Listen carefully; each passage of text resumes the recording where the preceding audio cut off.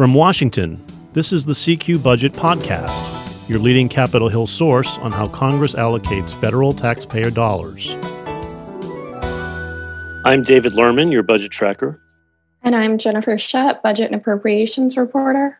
And you may not have noticed it amid the insurrection at the Capitol, and these are tense times, but the other thing that happened last week is that Democrats managed to win control of the Senate after winning two runoff races in Georgia, which is going to produce a 50-50 Senate with the new Vice President Kamala Harris breaking the tie, which gives Democrats marginal control. And that's really lifted their spirits in hopes of passing a really robust legislative agenda this year. They've talked about everything from starting, of course, with new coronavirus relief and tax rebate checks being a top priority. But there's a lot of other things on their plate. They're talking about infrastructure spending, clean energy spending, canceling student debt, expanding the Obama administration's healthcare law, maybe tax increases on corporations and the wealthy, and a lot more. And making all that happen in a 50-50 Senate is no easy task. And that's why you're going to be hearing a lot now about a procedural tool known as budget reconciliation. And that's what we want to talk about today to understand what that means, how it could work, and how instrumental it may be in if Democrats have any hope of passing even some of what they want to accomplish this year. So, Jen, walk us through a little bit. What exactly is reconciliation? So the important thing to remember is that when passing a bill through the Senate, you don't just need a simple majority of the senators present and voting to get that legislation to the president's desk. You need at least 60 senators to agree to move through procedural motions known as cloture in order to formally begin debating the legislation and then move on to that simple majority approval vote. And so even though Democrats will technically have the majority in the Senate, once the two new Georgia senators are sworn in, they won't be able to do big, sweeping legislative packages over there unless they get at least 10 Republican senators on board to move through those cloture votes. And so one way around that is what's known as budget reconciliation. And budget reconciliation allows them to do sort of three big things in the Senate. The first is that they get around that 60-vote procedural motion. So essentially, there's no legislative filibuster when you approve legislation through budget reconciliation. There's a 20-hour debate cap in the Senate, and there's a ban on non-germane amendments in the Senate. And so that makes moving legislation through the Senate a bit easier for the party that's in the majority. But you can't just, say you want to move a bill through budget reconciliation. There's a process for this, and there's a lot of rules that determine what you can do under budget reconciliation. And so the first thing that we expect to see from the Democratic House and the Democratic Senate is that they are most likely going to do a fiscal year 2021 budget resolution that has reconciliation instructions for their first legislative process under the budget reconciliation maneuvers. And so we're probably going to see that pretty early on. And then once the House and Senate approve the same budget resolution with the same reconciliation instructions, that sends those instructions to authorizing committees, which then sort of report that legislation, if it's multiple bills, to the budget committees. And then the budget committees combine it into one omnibus reconciliation package that then goes to the floor. Okay, so the basic idea here being that instead of needing 60 votes in the Senate, which neither party has, you only need a simple majority to push it through under reconciliation. Correct.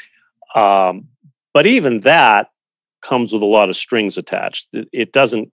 There's no guarantee here that alone is going to work. And first of all, even to get the reconciliation instructions, Congress has to adopt a budget resolution. That's no easy feat alone, right?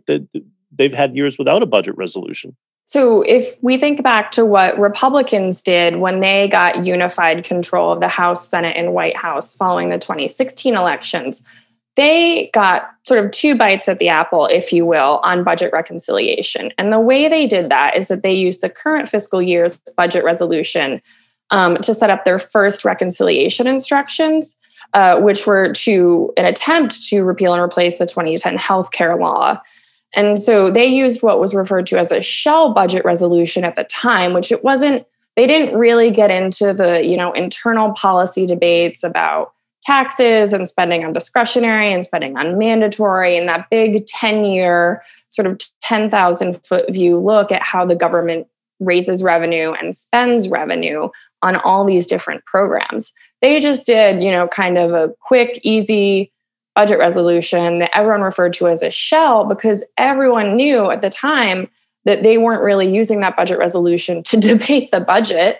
They were just using it to get these reconciliation instructions in an attempt to repeal and replace the Affordable Care Act. And so my best guess and what we're hearing right now is that that's sort of the likely play, that Democrats are going to use the budget resolution for the current fiscal year, we're in fiscal year 2021, kind of as a shell to get that first batch of reconciliation instructions to the authorizing committee and get this process moving as quickly as this process can move in the United States Congress.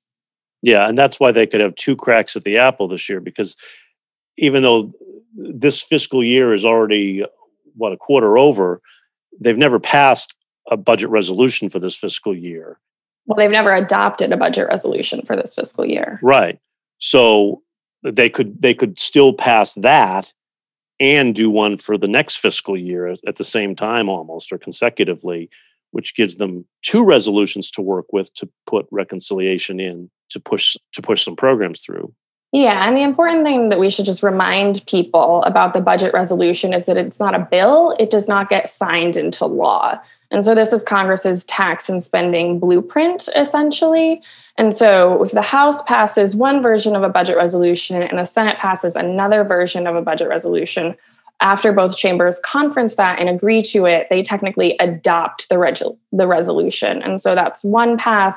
The Senate, if the House passes a budget resolution for fiscal year 2021, because the Senate is split 50-50, and it's likely that committees will also be split 50-50, they could just take up the House passed budget resolution on the Senate floor and approve it that way without having to go through the committee structure. And that would also approve reconciliation instructions. So assuming they can get a budget resolution adopted, and we should say that's not easy because even among the Democrats, there are fights between the moderates and the progressives over spending priorities, and the Senate's always a drama with their vote-a-ramas, taking endless votes on amendments to get budget resolutions through. But assuming they did all that, they could put in reconciliation instructions and avoid the Senate filibuster, and they would only need to pass something with a simple majority vote, there are strings attached. First of all, it has to be a budget-related item, but there is much in the Democratic agenda that you could see being eligible for reconciliation, right? I mean, if they want to do major infrastructure spending, that's a budget item. If they want to expand the healthcare law, that's a budget item. It has spending repercussions with healthcare subsidies.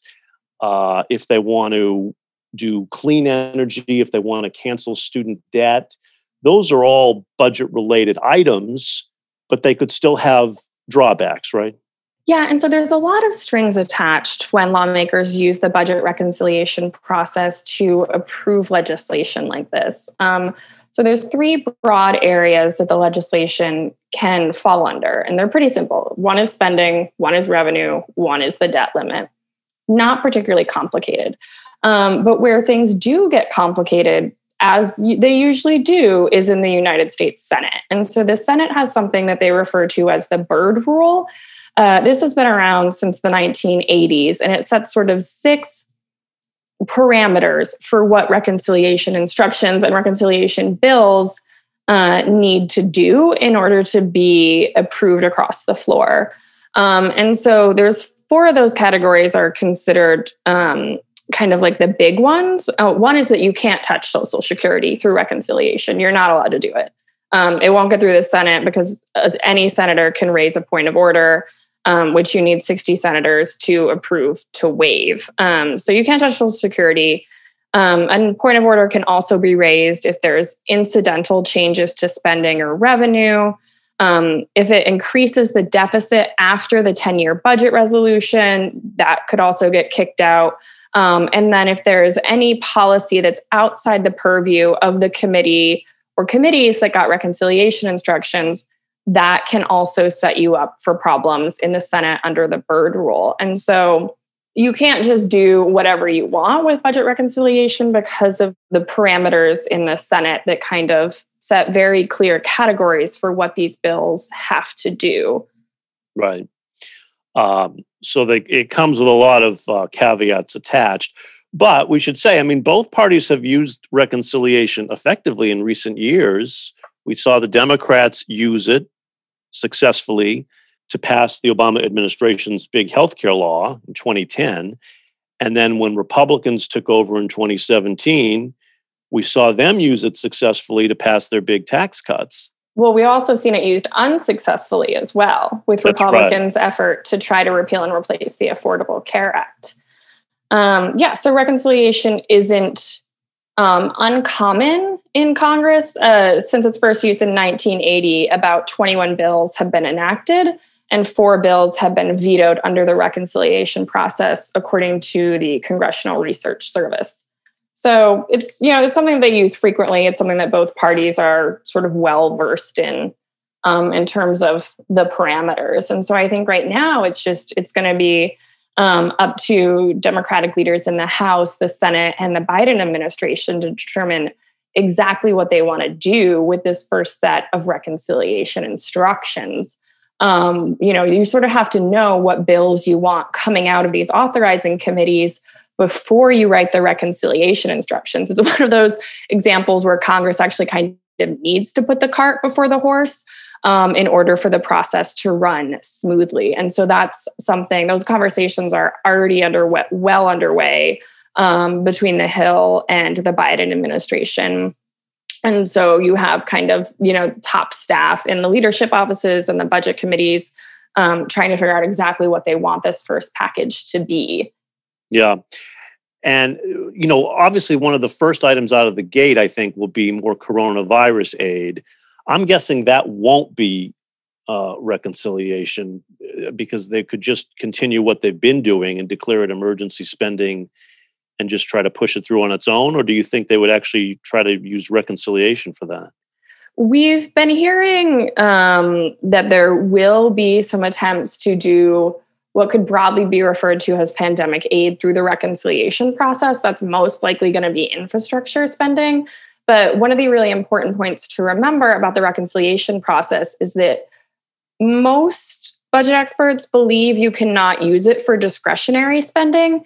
And so if you look at the previous pandemic aid packages, certain elements of pandemic aid would most likely fall in the discretionary category as opposed to the mandatory category. And so that could give Republicans a sort of point of order objection on the Senate floor if they also believed that you cannot use budget reconciliation for discretionary spending, which is, I feel it's safe to say, the general consensus view among people that I've spoken to about this issue. And so if they're going to want to, and the other thing is that if you can do a legislative item through bipartisan approval, you don't want to, kind of eliminate your reconciliation instructions on something like pandemic aid, which can probably get broad bipartisan support anyway. Okay, so probably they can do coronavirus aid on its own, as they've been doing, but then other items coming down the pike, they may well be turning to reconciliation to get them through, infrastructure being a prime candidate. Yeah, and the other thing you want to remember is that we've been hearing from Democrats in the Biden administration that on the next round of coronavirus aid, they want to move swiftly on that, especially as we've seen a lot of issues in terms of states being able to quickly distribute vaccine shots to first responders and people above the age of 65. And so we know that they want to move pretty quickly on this next round of pandemic relief funding.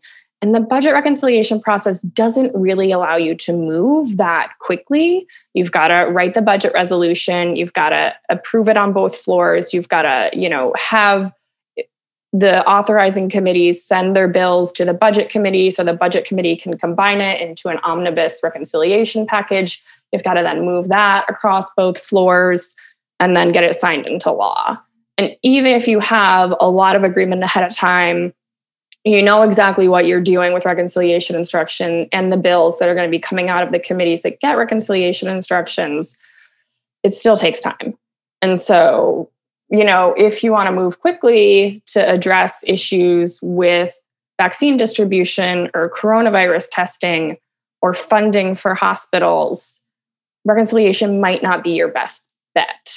So we'll expect coronavirus aid to move on its own as emergency spending, but you can be sure you're going to be hearing a lot more about reconciliation in the months to come as Democrats push their agenda through, and CQ will be covering it all for you.